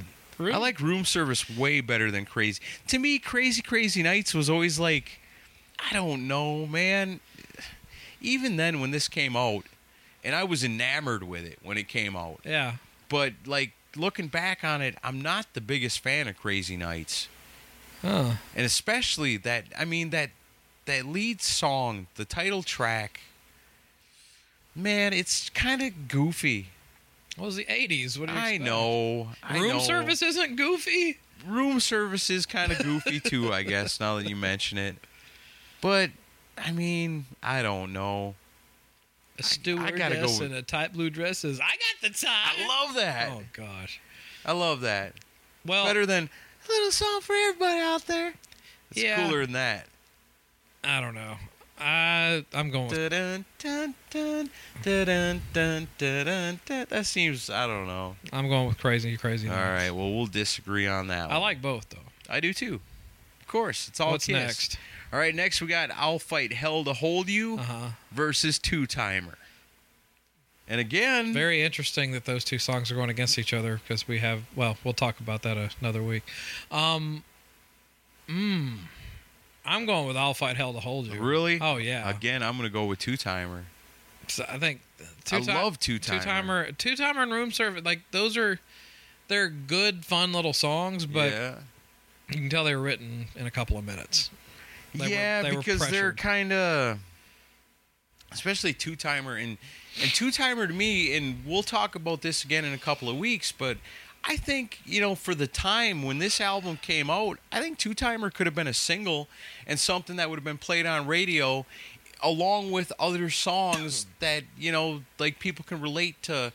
My baby's a two-timer. Yeah, Two-timer's catchier. Yeah, it's way catchy. I think it could have been a single, and I think it would have been good for Kiss to release that as a single at that time because out of all the songs on Dress to Kill, I think that one's probably the most radio-friendly. You think? I think so. Well, there's another one on there that I thought was radio-friendly, and we'll get to it. I'll Fight Hell to Hold You, I think, would have made a good single, too. Yeah. Because it wasn't as quote-unquote goofy, like you said. It was more a little bit serious in tone, and musically, it's really complex, especially for a Kiss song. And at the time, too, I think...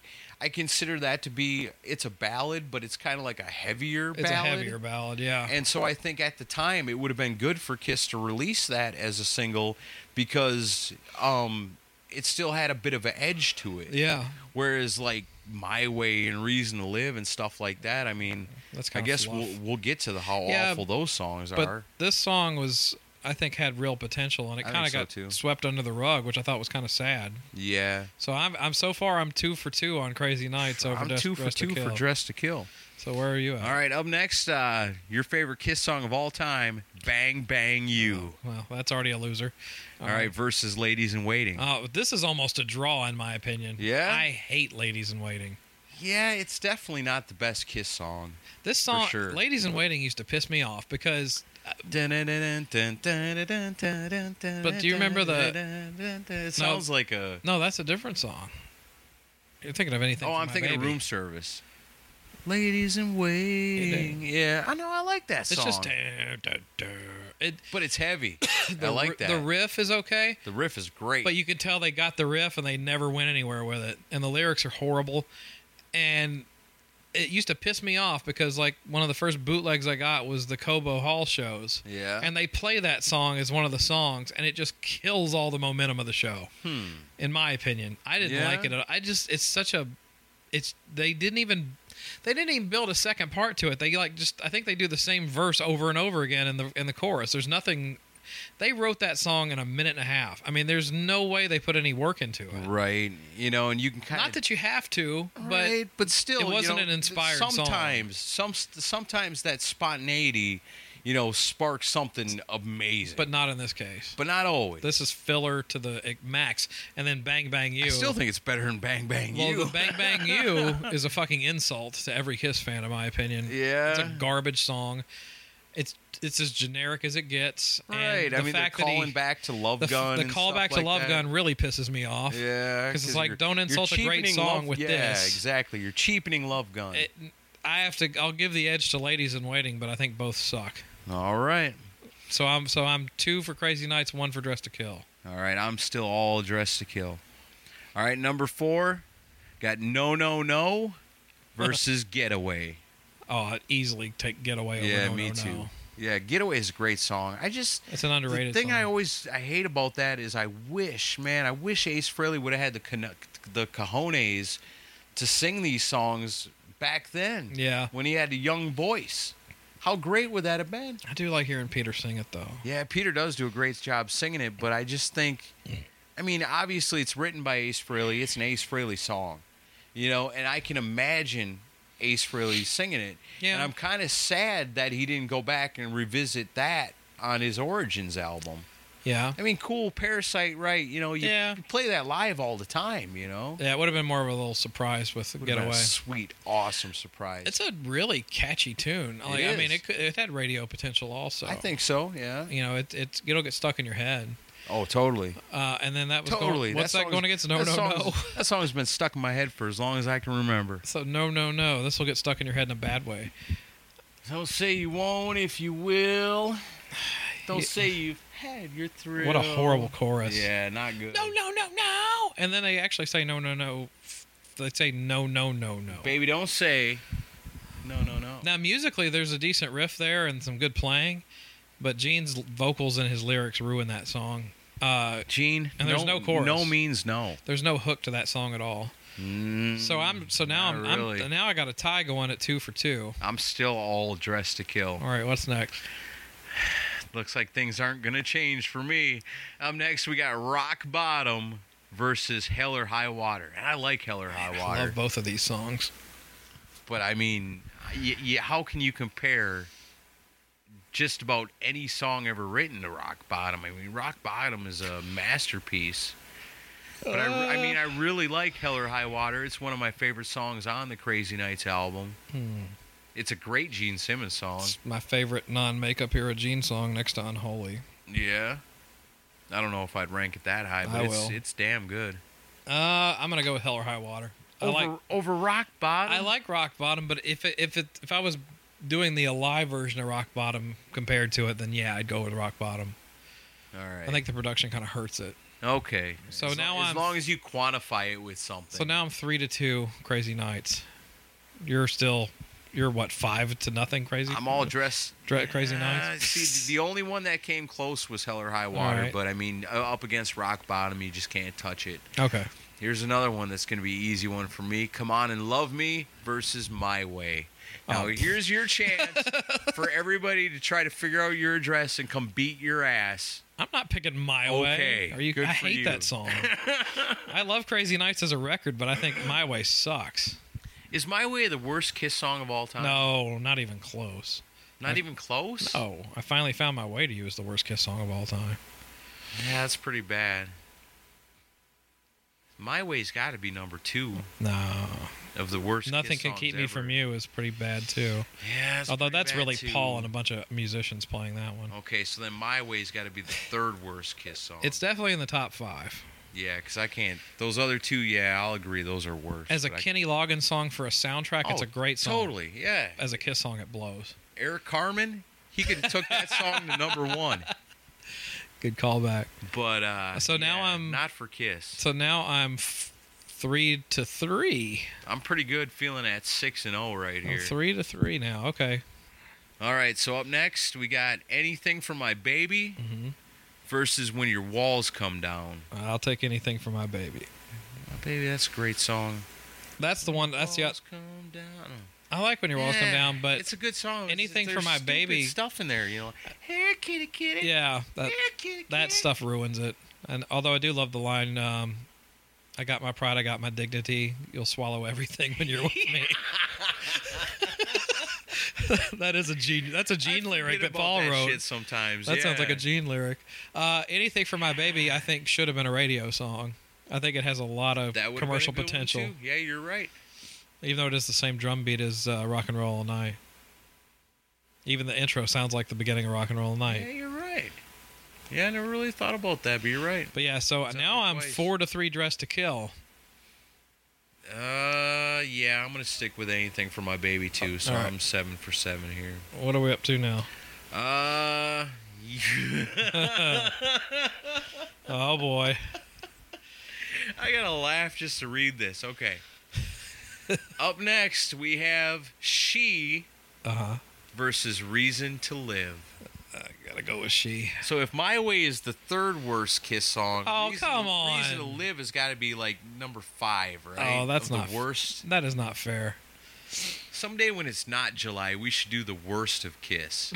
We should do it just for Christmas in July. Just for the hell of it. Maybe we will. No, I mean, I think Reason to Live is a good song. I think it sucks ass. I think You it's just one don't of like the power worst as- Kiss songs ever. As a power ballad, it's a good power ballad. We wouldn't be doing this show right now if I didn't like that It's song. a great Bon Jovi tune, you know, Or a Foreigner song. or a Foreigner. It sounds like I song. Wanna Know It What does, Love Is. Yeah, Yeah. it does sound like I Want to Know What Love Is, and I hate that song too. But She is... But She is like that's heavy, awesome, one of the greatest Kiss songs Yeah. of all time. I agree. I don't think there's any song on Crazy Nights that's better than She. No, I mean, I don't think so either. So I'm up to 5-3 Dressed to Kill then. I'm all Dressed to Kill. All right, number 9, got Love Her All I Can versus Good Girl Gone Bad. And I like Good Girl Gone Bad. I like both of these songs. I do too. You know what? Uh-oh. For this one time, You're going to go with Crazy Nights. Oh, God, that's It's really great. a Wicked That's Lester a great song. song too, though. Yeah, it is. It's one of Paul Stanley's least favorite Kiss songs. God, I hate to agree with Paul Stanley. You're not a big fan of this one? No, Although I hate Ace's to- I hate to soloing on agree it was with him. pretty awesome. The solo is freaking killer on this. It's got 2 solos in it. It's got an outro solo, which is rare on a Kiss song. Yeah. The Ace Frehley work on that carries it through for me, I think. I'll agree. Yeah. So Ace I'm Frehley- going with that, too. I would have gone with Good Girl Gone Bad because I like that song. I do too. I think it's great. I think it's a good song. I like Gene's vocals on it. Me too. It's very smooth. Yep. It's got I a love good when he sings flow that to way. it. It's got a really good groove to it. But yeah, Ace Frehley his work alone on "Lover All I Can" saves that song and blows it to the stratosphere. I also with love the soloing. Peter's drumming on that song too. Yeah? That's a great album for Peter's drumming. Well, if you talk about drumming, I mean, you got to look at both of these albums. I mean, there is top-notch, stellar drumming on both of them. So if I'm going with "Lover All I Can," like if this was a drum battle, this would be a lot harder. Yeah. So now I'm up 6-3 on "Dress to Kill." I'm surprised the way this is going. So I'm 9 for 9 still, and that brings us up to the final track on "Dress to Kill" is the almighty "Rock and Roll All Night." I never heard of it. Versus "Turn on the Night" and "Thief in the Night." It's the battle of the nights, triple threat, danger dance. Rock and Roll All Night, Thief in the Night, and Turn on the Night. These are all night songs. Which song is the darkest or the awesomest of the three of them? So, I mean, of course, first you got Rock and Roll All Night. You can't deny that. I mean, it is Kiss's only song according to Rock Radio. God. Here's why it's the only song Kiss has ever fucking released according to your local radio stations. Here's why I'm not picking it. I'm not going to pick Rock and Roll All Night. No? Because there's no fucking guitar solo on it. Yeah, that sucks. I never will understand why they didn't there's a record guitar solo on this, ain't it? No, only on the Alive version. Oh. There isn't one on the studio version. They just repeat the chorus over and over and over again. Yeah, that fucking sucks. And have you ever got drunk enough to sing Rock and Roll All Night karaoke? No. It's awful. I don't do karaoke. It's awful because you get up there and it's fun. Yeah, and then cool, you've repeated the chorus 20 times. And then it gets times. to the end and you're going, want to rock and roll all night. And I've already done this like 6 times. Yeah. And party every day. Holy fuck, when is the song going to end? Want to rock and roll all night. Holy fuck, I've been up here for 20 minutes. Yeah. Party every day. Yeah, it never ends. Yeah. No, I'm not picking it. And also, I love Turn on the Night. I thought it should have been a big hit on radio. I'm still surprised it wasn't. And I also like Thief in the Night. Thief in the Night is awesome. Okay, so if those two were to team up against Rock and Roll All Night... Even if I give them 2 points, I still pick Dress to Kill 6-5. Is it because you've heard Rock and Roll All Night a million times that No. you've kind of come to resent it after a while? No, I've never enjoyed the studio version. Yeah. The Alive version is the one that This has has got the guitar pep solo. to, and it's got got more spirit to it. Yeah, it definitely The studio does. version sounds really flat and boring. That's why, as a single, that never did shit on Dress to No, Kill, but then it when bombed. they released it, even to this day, day... nobody plays the Dress to Kill version. No. Or at the most, they'll play the Smashes version, which they If put a that. fucking But drum it's- machine in. But it's always the live version. Yeah, it's almost always like the live 99% of the version. time. It's always the live version. Yeah. 'Cause let's It's the face best it, version. That's the only concert Kiss has ever played, and the only song they ever played at that one concert. Yeah. According to the people that try to control what we can hear on the airwaves. What? I mean, I fucking love Turn on the Night and Thief in the Night. So yeah, I'll go with all right. So there you go. So like I said, if I give it, So I'll give it. You'll give it 2 points? I'll give it everything except for Rock and Roll All Night, and nothing except for Turn on the Night and Thief in the So Night. you give it 2 points. So Dress to Kill wins 9-2. Yes. And Dress to Kill wins 6-5 in mine. See, you can't mess with Dress to Kill. And for me to pick an album over Crazy Nights, that's a big deal. See, because your love for Crazy I Nights... love the album. It goes beyond the facts, Chris. It goes beyond the facts. So when we break it down here today in the facts, you see that as much as you personally love Crazy Nights, it sucks the balls of Dress to It Kill. doesn't suck, though. I didn't give it Totally 9-2. does. You did. Well, that's what I'm saying. So, if you guys enjoyed this, hearing me and Aaron go at each other, sign up for VIP and you'll get a lot more of this. You ought to heard the time we fought about Def Leppard and Oh, Bon God. Jovi. We were so drunk. But yeah, if you That sign up was for great. VIP, you'll have access to that too. Yeah, because usually by the time the Decibel Geek podcast's over, usually we're pretty hammed up. So that's when shit really gets crazy. Right. So I hope you guys enjoyed this little taste of VIP, your little addition to this week's show. We might have a little something for you extra next week. We will. But we always encourage you, join the VIP It's because fun. it's really, truly, we get sponsors here and there, which is great, but our true number one sponsors are our VIPs. That's true. And without them, there wouldn't be this, and without this, there wouldn't be us, and without us, our wives would move on to other people, They'd be happy. our kids would have to find new parents, and see how it all The comes world together. would like fall that. It's apart. Very important. Rock So- and roll would die. Yeah. Gene Simmons would say I was right. So let's not let that happen. So yeah, if you want to enjoy this more, go to decibelgeek.com, click on that VIP banner, or go to patreon.com and just look up Decibel Geek. And do it now. Thanks.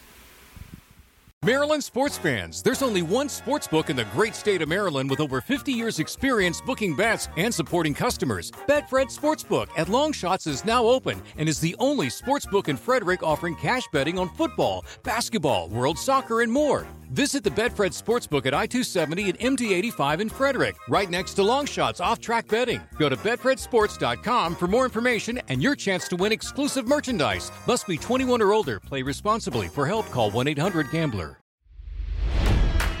It's NFL draft season, and that means it's time to start thinking about fantasy football. FantasyPoints.com features industry-leading experts and prognosticators using proprietary hand-charted data to help you score more fantasy points. FantasyPoints.com is the place to go for whatever kind of fantasy football you play. Whether you play fantasy football, daily fantasy sports, or do a little bit of everything, Fantasy Points has the meticulously researched content to guide you to victory.